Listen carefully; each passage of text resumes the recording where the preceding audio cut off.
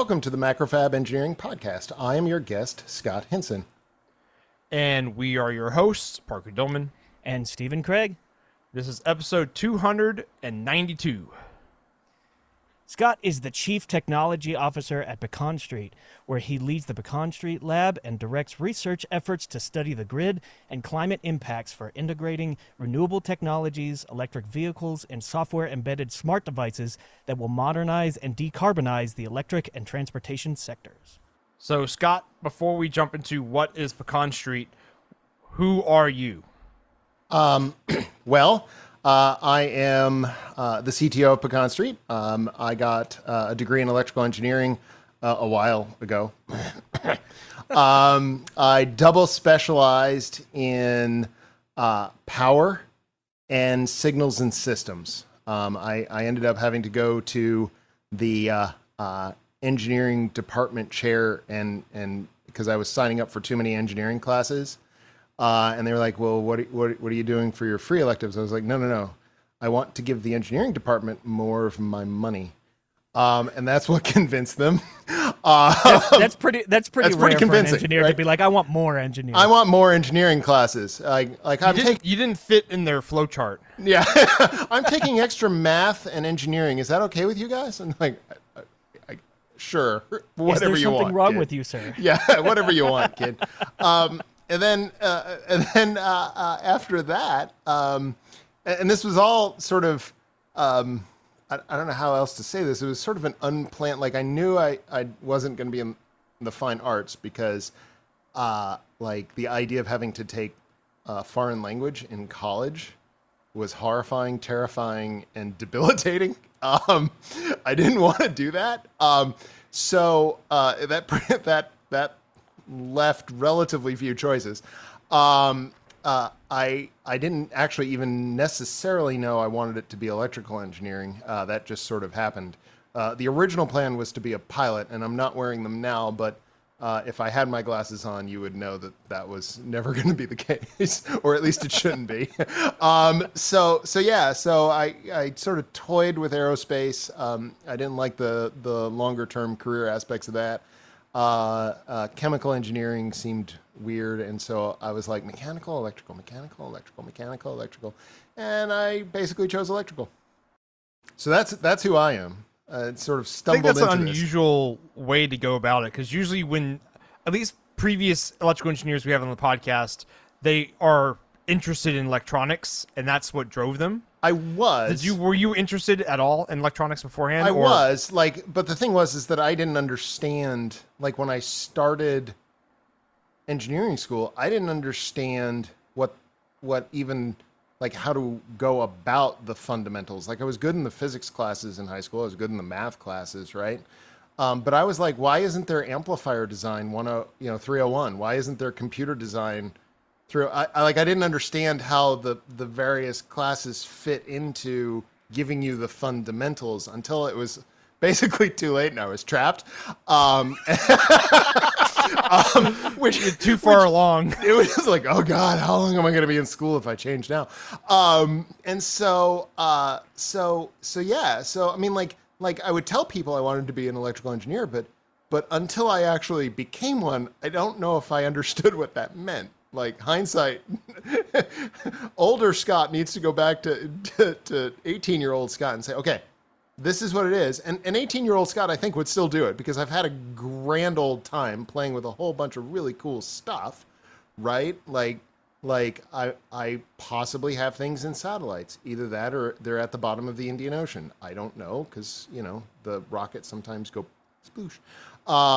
I've got stuff, I've had stuff sort of buried 6,000 feet below the surface of the Earth and trying to survive. So I've gotten to do some really cool engineering challenges and designs since then. And so I don't know, now I'm like, yeah, this was a great choice, but sometimes it's better to be lucky than good, I like that. Yeah, that's good. And I honestly, I don't care who you are. When you're 18, you have no clue what you're in for. Having a 16-year-old now?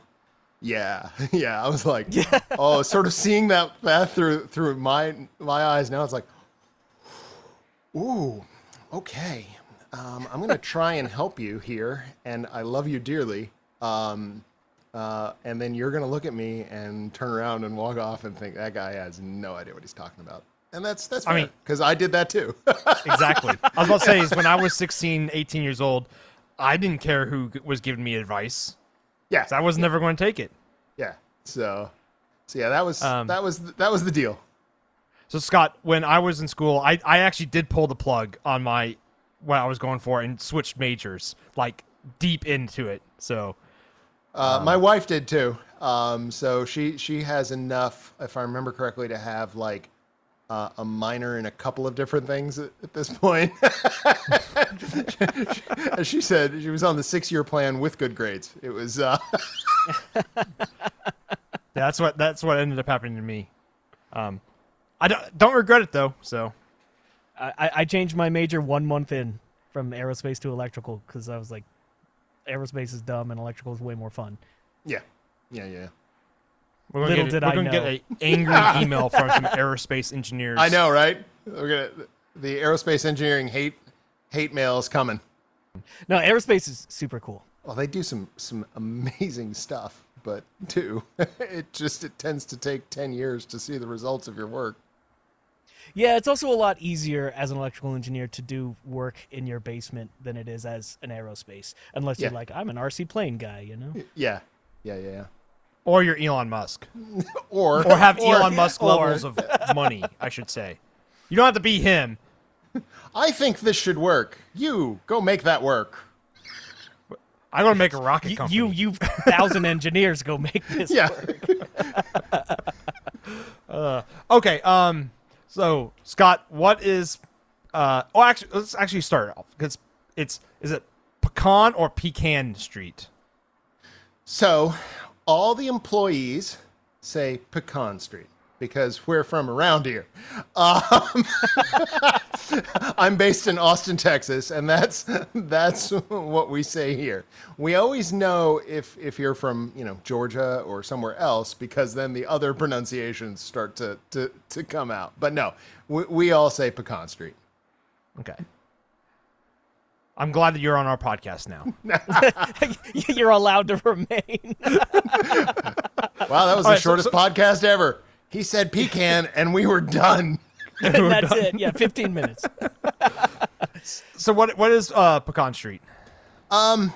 So it is a 501c3 nonprofit research organization. And we have a lot of things that we do, but we're probably in the energy world. We are definitely most famous for the data that we collect and the data set that we have curated and are sitting on and license out to commercial entities, to academic partners around the world. That data is how people use and produce energy, mostly at a residential level. We don't collect what most people think of as the normal energy data, like a utility smart meter system, right? Most often gets 15-minute reads on a residential structure. So, you can multiply that out and you know how many data points they get. And that is big data, right? Especially for some of these larger utilities that might have a couple million residential meters. But that's not how we get to our number of big data. We don't have 1 million homes that we have instrumentation in.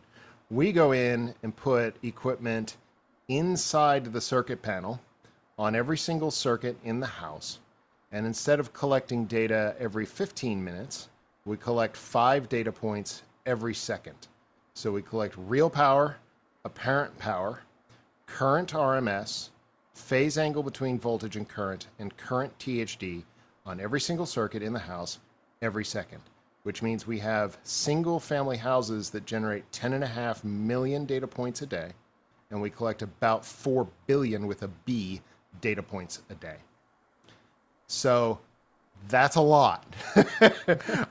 We have a number of folks where I've had to sort of, remember I mentioned that signals and systems background that I have. It comes in very handy when they're talking about, well, we have this one house that has, this this 18-second gap, and I'm like, well, you've got 300 houses that don't. Okay, like this is how you deal with this on the data side, right? We have those systems collect and store locally anywhere from 3 to 7 days worth of data on them. And so if there's an internet outage or we lose contact with them, as long as we get that connectivity reestablished, we can actually backfill that data. So we have quite a few homes that have very high data completeness rates, 99.9%. So that's what Pecan Street is. Now we do that to a lesser extent because it's a lot harder to do with natural gas and water, but we do have high resolution devices for natural gas and water as well. Natural gas and water, you're less likely to need to sort of have that ground truth detailed measurement on individual devices because there's fewer simultaneous uses of those energy streams, right? If you see an 18-second water event, odds are it's hand washing. If you see 1.3, 1.5, 1.7 gallons, odds are that was a toilet flush, right? So it's a lot easier to sort of, if you have high resolution water data, it's sort of a lot easier to pick out individual events and know what they are. If it's 1,700 gallons, it was irrigation, right? Like these are, it's pretty easy to spot these things versus electricity. Even if you have very high resolution data for the home, unless it's a big device that sort of pops out of the noise, it can be really hard. It can be really, really challenging to go figure out what that thing was that just turned on. Yeah, that was actually one of the first questions that came to mind when you were talking about that 15-minute interval versus 5 times a second. For every single circuit, that can be 24 circuits in a house. Right. So what kind of I guess ghost data is lurking in between those two? What is the benefit of having that much resolution? That's a really good question. It's a better way of asking it than most people do. Most people just say, "Why do you need that much data?" So we used to collect 1 minute data, and we that was very useful. In fact, if all you want to know is sort of really detailed information on where energy is going into a house during the day in, day out operation of that structure, 1 minute data is good. But if you want to start really understanding the interaction between solar and batteries, or if your super fancy algorithmic control systems for thermostatic loads are responding in time, a minute may not be enough. For instance, in Texas, right? And you guys are sitting in Texas, right? So we're all on ERCOT. I feel bad for them. I also, I am. I'm in Colorado. Oh, okay. So in ERCOT, and I have friends that work there. I feel bad for them because we went through what we went through this winter, and yeah, that was bad. ERCOT has a 5-minute nodal market. So they're making wholesale purchase sell decisions on electricity on a 5-minute settlement basis.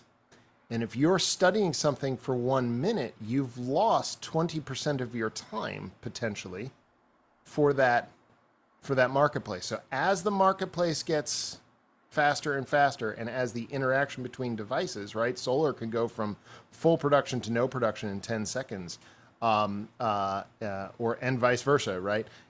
Now you need to start collecting faster and faster data to understand the interaction between those devices, because one of my long-term concerns is grid stability with intermittent resources. And so to truly understand the up-down of all these things, you can't have an aliasing problem and just lose all that information by taking 15-minute averages. It's fine for billing. It's not fine for operations. Yeah, I'm imagining like a future where like everyone's house has solar panels on top, right? Mm-hmm. And then just a big cloud, just one cloud though. It's just cruising across the city, blanketing couple of the roofs at a time, causing local outages. I mean, like, as part of our privacy agreement with our volunteer participants who allow us to monitor their homes, we don't give out locational information, but we have it, right? And very early on, we sort of did we did some geospatial views, and you just watch the cloud cover roll through a neighborhood. You're like, oh, there's one, there goes another one, there goes another one, and you just like, oh, that's where they were. Okay. Shadow tracker. Pretty much. I mean, and then of course, if you look at the daily production, kilowatt hours per kilowatt peak installed for equal azimuth and tilt, right? They all work out to be roughly the same. The longer you average, right, over a couple of days, they tend to be very close. But on any given minute, on any given hour, your production values can be very different, and the decisions on what you do, especially if you've got energy storage involved to try and balance this, can be very different. Because you don't want to position that battery poorly and have it full when you desperately need to put more energy into it, or the more common problem of having it empty when you desperately need to get more energy out of it, right? Either of them are bad. One is probably a hair bit worse. So, what do you do with all this data? So yeah, actually, that's the thing. You're collecting, or Pecan Street's there is you're on each circuit in a house. Right. What does that enable the users to do with that data? I guess is a good way to put it. So we have a few dedicated participants, and in case any of them ever see this, thank you for volunteering. Like, seriously, we couldn't do this without our volunteer participants. We have a few dedicated participants that actively watch their data. We have a larger subset of participants that know that they have access to it, and it's too much information, and or they just don't understand it. They know it's important, and that we have 2,000 or maybe 2,500 at this point academic researchers worldwide that have accessed it to try and hundreds of peer-reviewed papers have come out of this data, right? So the users, there are some dedicated users, and we'll get calls of like, I think my solar system is not working as well. Can you help? Or I got rid of my first all-electric plug-in vehicle, and I've got this new one. Just so you know, I've got a different one now. You're going to see the charging patterns change. It's going to be more or less power or whatever, right? So we do have people that use it and track it, and some of those folks, we've noticed that they can get very low levels of sort of background total energy and power usage, right? So they're the ones sort of going around making sure that anything that has a significant vampire power footprint, and they're diligently turning all that stuff off. I was about to say, my dad would love this. This is like the super advanced version of "Don't touch my thermostat." Yeah, pretty much. And then there's houses like mine that have children, whose fingers, little known fact, can turn switches on, but not off. And so you can see when I end my workday and go around and shut a bunch of stuff off of the house, because the whole and stair Yellow steps step down. function. Yeah, it's just so that's like the user or the volunteer participant. That's what they're looking at from a academic perspective or a commercial research perspective. These homes now form test beds where they can go in, install stuff, do demand response, do battery integrations, all sorts of stuff, and see what the difference is to the grid for those homes. If you had just one home, what if you expanded that to 100, like 1,000, 10,000? What does this do to the electrical system in terms of peak requirements or emissions or something like that? So there's a bunch of different, like we have over the years, we've had a bunch of different programs. Some I can talk about because they're sort of public knowledge. Others are covered under NDA, and I unfortunately can't, because and unfortunately some of those are the coolest, of course, because they're covered under NDA, right?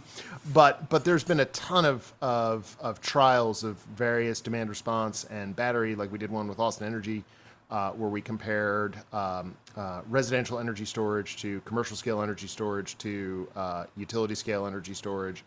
And if it works right, the even at the prices of like a year and a half ago for energy storage systems, if the ERCOT pricing gets flowed down to the owner of that battery, the batteries can pay for themselves very quickly, a couple years, right? And so there is an economic reason to do this.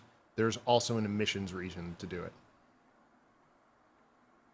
Basically storing power when you can't on wind and solar. Right. So for these homes, you could, if you just wanted to do it sort of your most basic, simplest way, you charge the batteries over a 4 to 6 hour period at night when wind energy is most plentiful on the Texas grid and the prices are the lowest.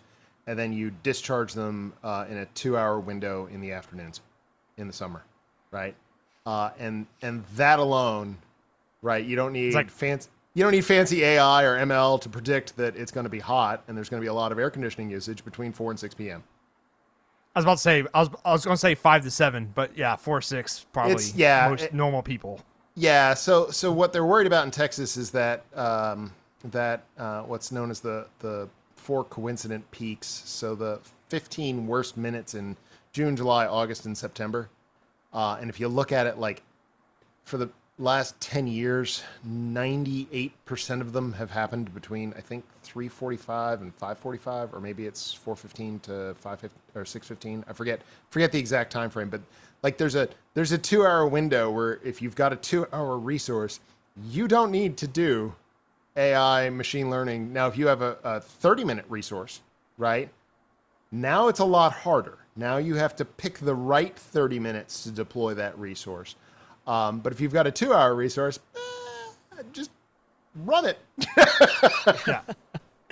I worked at the power company back in college, one of the ones up in Dallas Fort Worth area, and Encore? It was impressive to see the. What was it? It was Encore. Yeah. It was impressive to see the load chart during the day, up to, around noon, it's at some level, and it is a step function when people get home from work. It just skyrockets because every AC comes on, every TV comes on, every computer turns on, like all within an hour. Yep. We actually saw, so for like one of the things that the other, like, some of the cooler stuff that I can talk about that the data's been used for is there was I think it was an economist at UT that did this. Maybe it was sociology department, which kind of blew my mind because it's not engineering, right? Looked at it and realized that they could predict if it was going to be bad traffic the next day by if people were en masse staying up later. And the way they looked at that was device usage in the homes. And so if they stayed up later, then they realized everybody's going to sleep in and wait till the last possible minute to leave to go to work, and traffic was worse the next morning. So there was a very strong cause. I need access to that data. There was a very strong cause and effect. We actually looked at it at the start of COVID, right? So last March, or 2 Marches ago, I guess now. It's too long. And like electric vehicle charging plummeted like 90% overnight the day after the City of Austin mayor canceled South by Southwest. That was the moment our participants were like, whoa, we have to stay home. And then we saw... our music's gone. Right. Yeah. I'm not even going to go to the grocery store. I can't even get to the... I've given up. Yeah. And like, since we go circuit by circuit, we could pull out car charging from the mix. We could pull out air conditioning usage from the mix. We could pull out what few homes have electric water heating and stuff like that. Basically, we got to what we call the everything else category. And that tells you sort of what people are doing. And you used to see this sort of ramp at 5:30 in the morning where people would start to get up and it would sort of plateau at about 6:30. And then it would ramp up again about 3 o'clock when people got home, when kids got home from school. And then it would ramp up again slowly till about 8:30, 9 o'clock at night. And that profile, when, because people wouldn't all pre-COVID, it wasn't hang out at home in the evening. It was go to the movies, go to the grocery store, go to the shopping center, et cetera, all of these things. Well, none of that was happening. And then we saw people staying up later. So we watched the whole pattern shift. Overnight, we saw refrigerator usage go up like 20% because we were all being little piggies and sort of hanging out at the at the refrigerator and hitting it a little more often. My kids took inventory regularly, right? Like we haven't gone to the store. Nothing has changed in the last hour. You didn't take anything out. Nothing else has gone in. It's still the same. See, they're just curious if that light stays on when the door's closed. Well, I can tell you that it shuts off. I can tell you for sure. $20 million in foundational private grants, DOE grants, and commercial research grants, and I can tell you that light does go off. That's the answer. Okay, so you just mentioned that you were able to identify, this event is AC turning on, this event is electric car charging, things like that. When you install these trackers on each circuit, are you identifying the circuits at that time, or are you pulling that data out from the data? A little bit of mostly we understand our master electrician. We actually have one on staff. We're a nonprofit licensed electrical service contractor in the state of Texas, which is an odd place to be. But they tag the circuits for their But use, they'll go right? through Richard knows to go through and check all these circuits and tag them. And so our participants also know that their circuits are more right because they're neuro right. From the I don't know why that's so correct. Like every single house I've ever been to or helped friends do electrical work and stuff, those fuse circuit breaker boxes are never correct. Yeah, I think it's a big gag at this point. Like I don't know either. But yeah, so we'll go through and we'll check. And then after looking at these things, and here's the crazy part for all of this. After looking at these things for all these years, right, we have quite a few advanced sort of analytics that run on this stuff in the background, make sure that data's valid and good and things like that. But every single house we add, we still put a set of eyes on it.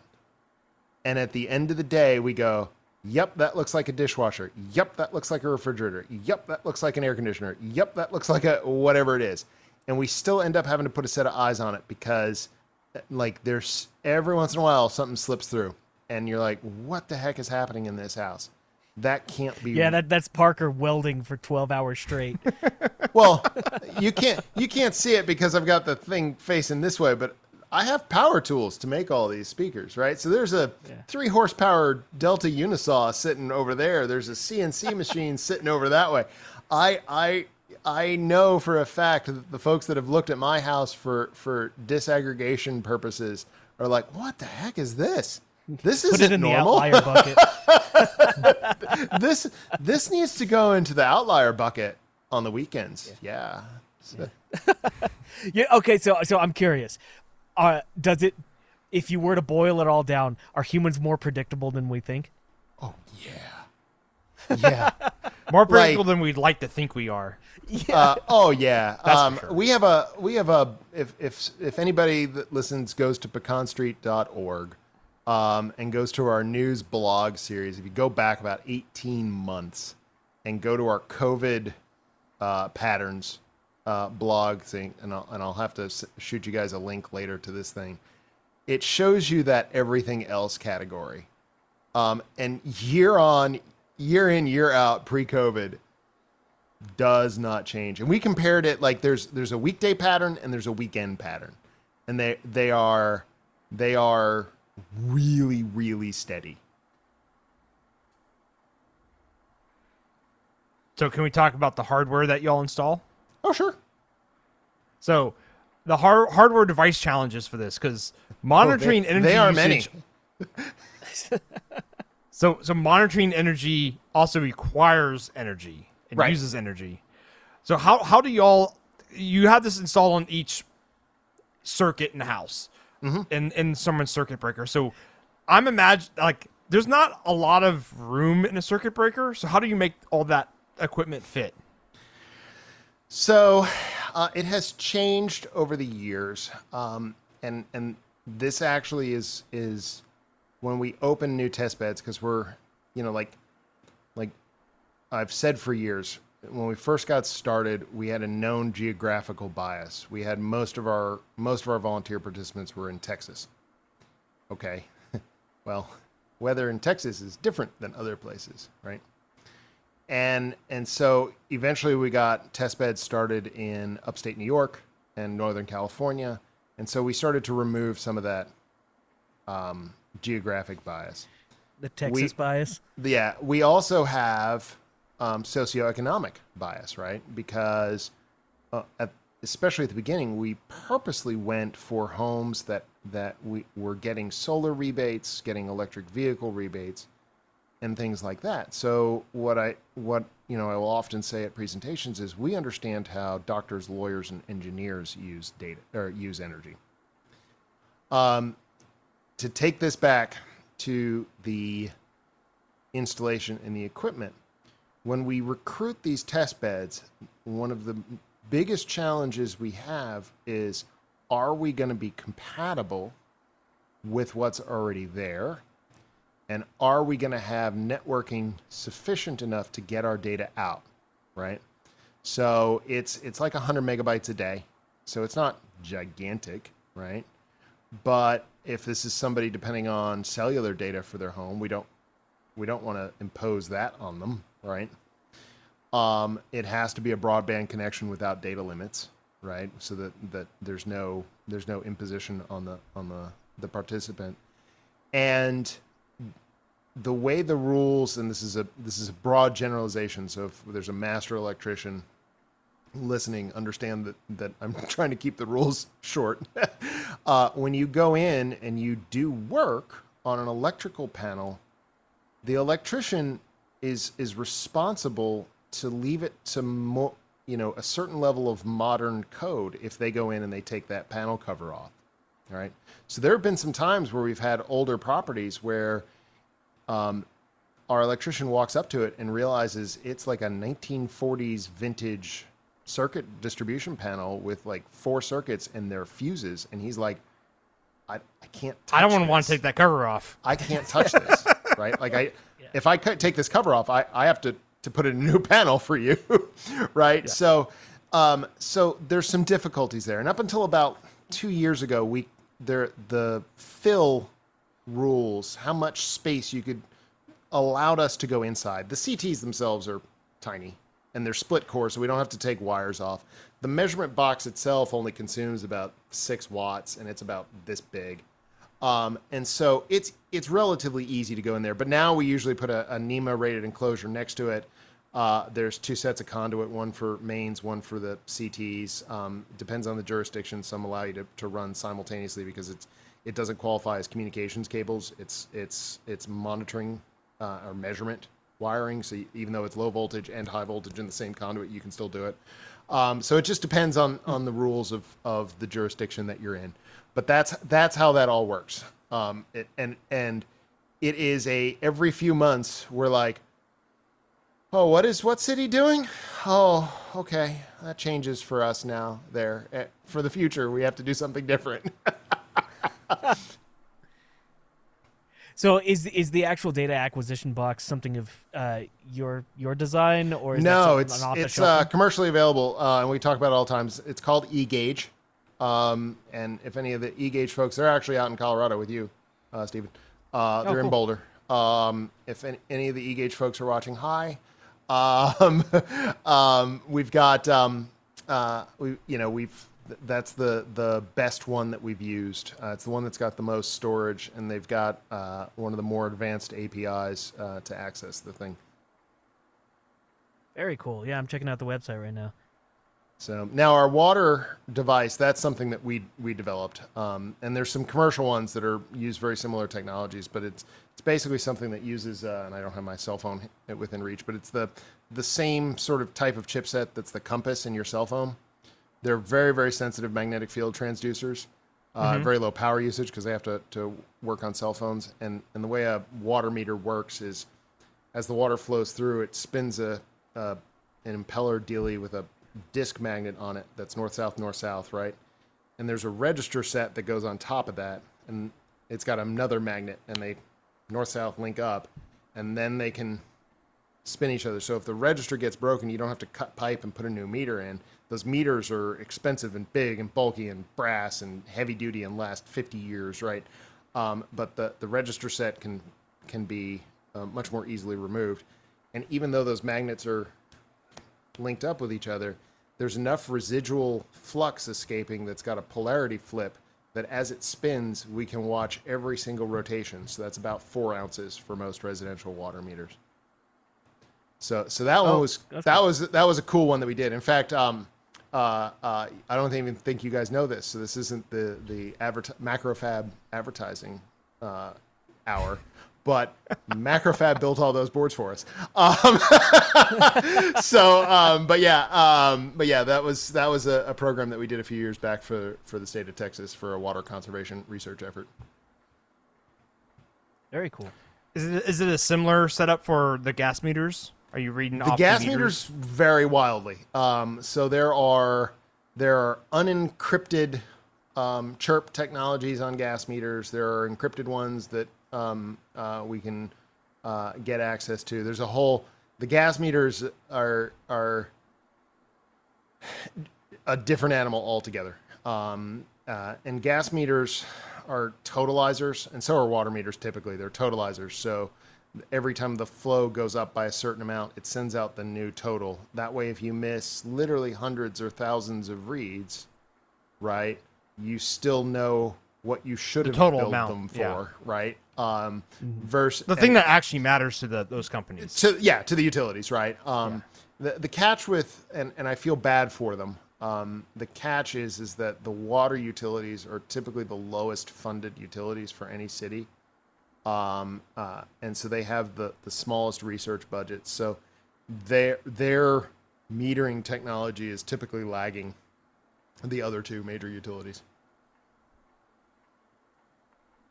And I really do feel bad for them because it's not like those water, like I've talked to a number of different municipal water departments, and they're all like, man, I wish I had this kind of data.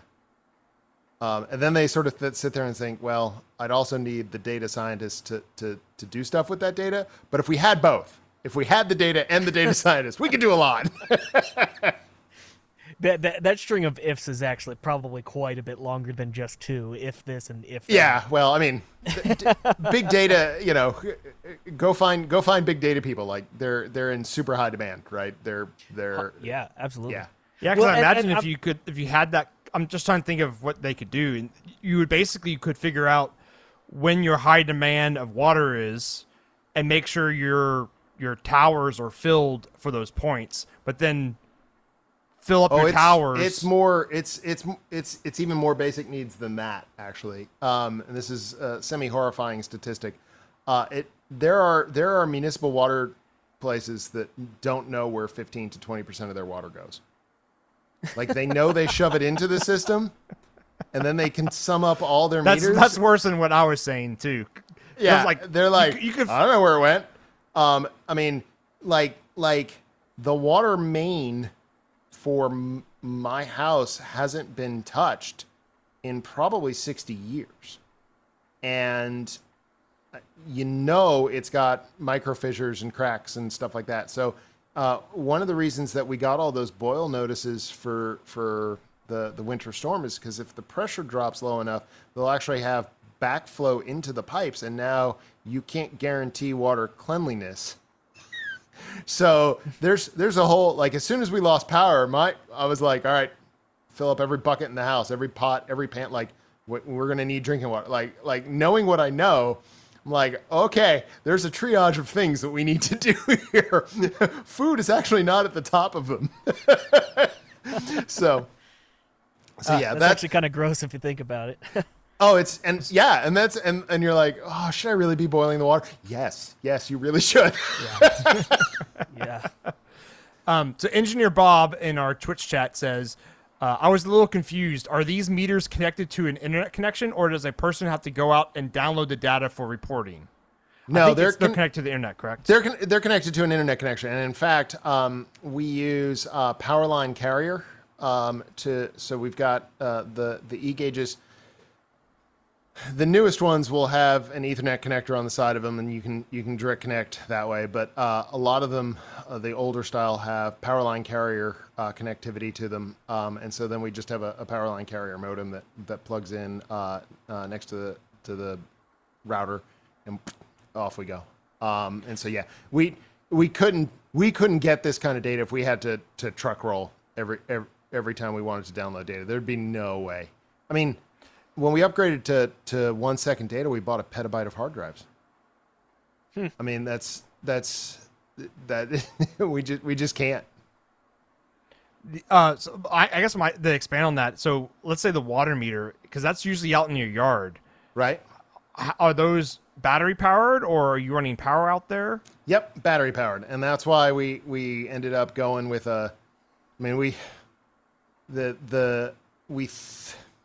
by pure calculation, we should have 10-year battery life on those devices. I'd say if we really, in real life, with temperature fluctuations over the course of the year and stuff like that, and frankly, even like, the molded enclosures with seals and these sorts of things, the moisture vapor transmission rates into these enclosures will mean that there's some leakage current, stuff like that. If we get 5 or 6, I'd be ecstatic. Right? Texas is a rough environment. And I mean, like where you, and not only that, but it's an RF signal, and if that pit floods, you're not getting that RF signal out. It's got a metal lid 99% of the time, so that makes it fun, right? Low E glass windows also are, don't let that frequency range through that we can transmit in. So if it's a really efficient house, we have the issue. And then if it, God forbid, it's a stucco house, because that's a wire mesh that forms a really good Faraday cage to these sorts of things. So I mean, those are the water measurements are really, really challenging, which is why I feel bad for the water meter folks, because there's a number of commercial companies that are working on this, but it is not going to be an inexpensive solution, and I doubt it will ever be as easy and as complete as the electricity data.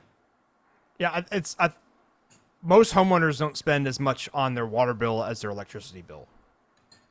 That's true too. That's not where the money goes, right? The money's not going to natural gas. The money's not going to the water. The big dollar bill of the three is the electricity. Well, you're not sending signals over water also. No, no, we're not. So it's a lot easier on the electric. Is that Morse code? What's coming out? Why is that coming out of the sink like that? I'm sure the baud rate of water is really low. I'm just imagining trying to send a signal through a water hammer style system where you're just pulsing the water. Yeah, it's just like a diaphragm that hammers the water. Now I actually want to do this just to do it. But anyway. Yeah, to prove it. So Engineer Bob's got another question is, sure. So how do y'all deal with security updates to your boxes if y'all do updates? I imagine that's on the OEM for those boxes. It is, but this is one of the reasons. They'll push updates to just privately owned e-gauges. We actually push the updates to ours, and we don't update every time. We don't send every update, because if there's a change to the API, it's like, we just updated and we just redid everything. Well, I don't want to redo it again. Security. I mean, security is one of those things where, I am not a cybersecurity expert, but I stayed at a Holiday Inn Express last night. No, I took a couple classes in it in college, and it's one of those things where our data boils down to the value of an individual data stream. right then, like if you did get access to it, what could that tell you, and how important is that? And in reality, we're not sure it tells you all that much, because homes, electricity patterns are so complex that you have to know what you're looking for to determine occupancy, right? So just having access to, oh, well, it's 4 kilowatts right now, that doesn't tell you occupancy, right? I mean, you can, so on that, just on that same line of thought, you can just like walk in someone's backyard and look at their meter. Or you could stand in the street and see if their lights are on, right? Like this is, there's way easier ways to tell. And their toilet hasn't flushed in 4 hours. They must not be home. Right. Conversely, we actually see, to sort of flip this around, right? We actually see there are implications for health and wellness, right? Like, grandma's energy use pattern has changed over the last couple of days, and she says she's fine. We might really want to go check on her, right? Those kinds of things. So there's, like most things, with great power comes great responsibility. What are you going to use them for? And there's some true value and wellness type things that you could do with it. Conversely, the other example that we've given years ago was if you did have high resolution water usage and you knew about those toilet flushes, and both parents are out of town and they've got a high school age kid, and all of a sudden that side bathroom's getting flushed 50 times an hour, somebody's having a party, right? Like they're probably not doing what they're supposed to be doing right now. The kids get smart and they're just like, go in the backyard. My parents are monitoring the toilets right now. Like, okay. So we also have transportation research that we do. And we did a pricing trial for electrification of that last mile link between like where a bus stop is and where the front door is, right? And the pricing trial got completely blown up by a group of high schoolers. We had to remove like 40% of the rides to find out what the actual value of this was. So the app, for about a 6-week period that we had, we did a phone app, and the app would randomly assign you a price and say, well, we're in this trial tracing. Are you willing to pay 50 cents or $1 for this ride? Our office was within sight of the school bus stop, and we'd watch like 15 high schoolers all stand in a circle with their phones and keep hitting refresh until somebody got the free ride. And then they all piled into the one shot. They just gamed the system. They totally gamed the system. And it took them like 2 days. Like it happened so fast. And you had a table full of software developers and engineers that were watching it happen. And because we could see the dollar values coming into the database, right? And we're like, oh my God, they just broke it. And like the software folks were mad, and I was like, that's awesome. That is so cool. Good times. Good times. Great. And then like one day I actually, and the former head of software, like we went out there and we talked to them. They're like, is this what you're doing? And they're like, oh yeah, that's what we're doing. Like, all right, we thought so. We just wanted to double check. And they're like, are you mad at us? And we're like, like we're not telling you if we're mad or not, right? Because we don't want to bias the behavior. That's awesome.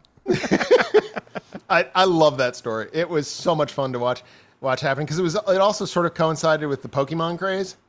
So at first we were like, are they all playing Pokemon really intently? No, because this mattered. This was going to save them 25 cents. You got a lot of time on your hands as a high school student, I guess. So I'm curious, how much data do you have? Like, going back how far? For the 1 minute data, some of it goes back almost 9 years. So we can actually watch home envelopes age. Oh, wow. You can see appliances get less efficient? and insulation and air conditioning units and all sorts of things. And we can watch solar panels degrade. We have really cool data on some of that stuff. Okay, so that code sort of leads into the next thing. The analytics side of my mind is like, I would love to see this data. Is Right. that something that someone can go look at your data, or? So we have commercial licenses, which I won't talk about pricing, but they're not cheap, right? I mean, this is not an inexpensive data collection operation. We have academic licenses that are very, very low cost. So if you're part of an unfunded research, so if you're like doing your master's or your doctoral thesis, and you're just trying to do a bit of research based on this theory you've had, and you're trying to write this thing up, and you're not part of some sort of DOE grant for the department, or a funded bit from Duke Energy or whatever, right? Then those folks have data sets for like 75 homes for a year for free at 1 second, and they're massive files. We make it easy on them. Like we give them the 1 second, which is a massive set of files, and compresses down to something very reasonable, and then they uncompress it and they go, whoa! And then we also give them sort of 1 minute and 15 minute, averaged snapshots for it because eventually you figure out how to work with the 1 second data, but I can't tell you how many times I've gotten the call. Well, Excel is giving me this error, and I'm seeing the bottom right-hand corner of a spreadsheet. I didn't know that existed. And I'm like, you can't use Excel for this, right? Like even MATLAB and Scilab start to cough.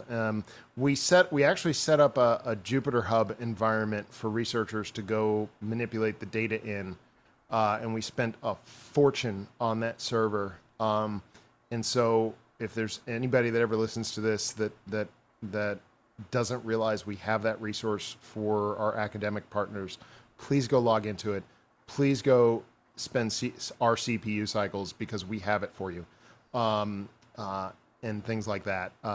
So yeah, that's for the academic folks. One of these days, I need to sort of talk with the leadership team and sort of say, all right, I think it would be handy for everybody involved to sort of have like a 1 home, 1 week, 1 minute data set to just go look at, so they knew what this looked like, for curiosity's sake. But we have a ton of blog posts and things like that on our website that have examples of this data, so you can go see what it looks like. It's fascinating. I think that would be really, really interesting if on the website there was something like that, where you just like some even tables or charts or something. Yeah, we got a ton. To see We what got it looks like we just released an analysis that we did on if you are going to fully electrify a home, are people's circuit panels large enough to do it? We did one a couple of weeks ago on power factor, because we've seen that like energy efficiency of devices is getting better and better all the time, and they should, right? But the power factor, the distribution utility folks want a house to be sitting there at 0.95. One's perfect, 0.95 would be great. And we see houses sitting there at 0.7 all the time. Well, why? Well, all these really efficient CFL and LED light bulbs with their switch mode power supplies, a lot of them aren't power factor corrected. They have tremendously high harmonic distortion. I have the name brand. I'll protect the brand because protect the guilty by anonymity. But I have a direct drive washing machine that because I'm me and I'm a nerd, when I plugged it in, I put a power quality unit on it because I was like, direct drives can be really bad. It is a power factor 0.47. I know what brand you're talking about because I had one of those washers. It is like and it's like when that drum is really spinning hard, it's like a 1.5 kVA load, not a lot of watts. And we used to have a toaster oven on that circuit, and it kept popping the breaker because the amperage was so high. I was like, okay, well now I understand why. Okay. So I thought you were going to say there was a bunch of weirdos with like inductors just plugged into the line in their basement, or like just motors all over the place. No, but what we've seen is like a lot of we've had academic researchers come back to us and say your phase angle is wrong. well, why do you say that? Well, I was looking at this refrigerator, and since that's a motor, it needs to be inductive, and you're showing it as capacitive. Or I'm looking at this lighting circuit, and that should be resistive, and you're showing it to be capacitive. I was like, well, that's because they are. Well, they can't be. I'm sorry. They are. When you have those variable speed drives and those electronic frequency controlled drives and those switching power supplies, very often those devices that used to be inductive can easily swing capacitive. And then you get into this wild spot where the house will switch capacitive to inductive 70 times a day as the air conditioner turns on. And so you just watch the thing go lead lag, lead lag, lead lag. And if you're a utility distribution person, in some respects, it almost doesn't matter to you, because if you get a bunch of houses, they're sort of they're averaging average out. Right? But in some respects, you really have to start watching when you get solar into the mix, because solar injects a bunch of real power. It doesn't correct for the harmonic distortion issue. And now you're sitting there and you've got a 1 kVAR load to this house with no real power. So you've got a resonant circuit with no damping. So it's like, all right, long term, that's unsustainable. We have to do something about this. Yeah, they love that. yeah. Tell a distribution engineer that his entire load is going to be non-60 hertz and reactive, and see if they like you for very long. So Scott, what are you looking forward to most in the future of either what you're doing now or with Pecan Street in general? I am really looking forward to accelerating the adoption of electrification of transportation. I am looking forward to trying to do that as best I can in an equitable manner. Like, I'm trying to figure out financial systems that don't penalize folks because they can't just go buy a Tesla or a BMW or a Mach-E, right? Pecan Street, over the course of its lifetime, has purchased several electric vehicles. They are so inexpensive to own, but the barrier to entry is quite high. You know, I mean, we've got 10-year-old vehicles that have had less than 2K of maintenance done to them, right? So it's like, but I know all about car maintenance, so yeah. Right. So we've got to figure out ways to work around that. I'm very excited to play with the controls around battery energy storage and controllable shiftable loads, what you can shift versus what needs to actually turn on when you ask it to. Like you can't shift cooking, right? If you want that stove to turn on, it's got to turn on. But there's a whole bunch of stuff that can shift. And I think that there's a lot of hay to be made in terms of sort of leveling that load so it's not nearly as dynamic. And then all of a sudden your emissions go down because you don't have to be able to have peakers. You don't have to have peakers. There's a whole bunch that we can do there. I'm hoping that there is, with the most recent IPCC reports being as dire as they are, I'm hoping that there's more emphasis on those sorts of things, because there's a lot of benefit to be had there. Well, thank you, Scott, for joining us on this podcast. Talk about Pecan No problem. Street. Thank you for having me. It was fun. Yeah, we're gonna have to get you on in the future, because I think talking about like electrification, transportation, and energy storage would be really cool topics for the future. Yeah, absolutely. I'd love to do that. We've done a lot of research around that, and we've got a few more programs coming up. We're hoping, crossing our fingers. So Scott, where can people find more about you and Pecan Street? Go to the Pecan Street website at pecanstreet.org. You can connect with me on LinkedIn or Twitter, Scott Hinson 1. Apparently, I was not the first Scott Hinson. I was the second on Twitter. But any of those places, connect with me, and I'd be if anybody has more questions, I'd be happy to answer them. One more quick thing before we sign out. If somebody wanted to participate, if someone wanted to get probes all over their house, how could they get in on that? Call the aliens. Take off the tinfoil. No. So we have on our website, pecanstreet.org, and we are org. We are a nonprofit. In the top right-hand corner, there's a participate link. And I think it's top right. If we have an open program that is funding, we don't have, I wish we had sustaining funding to just sort of continually go install, but we don't have that. But the moment that we keep lists of what you're interested in and stuff like that, and the moment we do get a program to go do something, we go through the list and say, who needs a call? These people. Very cool. And with that, Scott, you want to sign us out? Oh, sure. I don't remember. Oh, there it is. I got it. That was the Macrofab Engineering Podcast, and I was your guest, Scott Hinson. And we're your hosts, Parker Dillman. And Stephen Craig. Later, everyone. Take it easy. Thank you.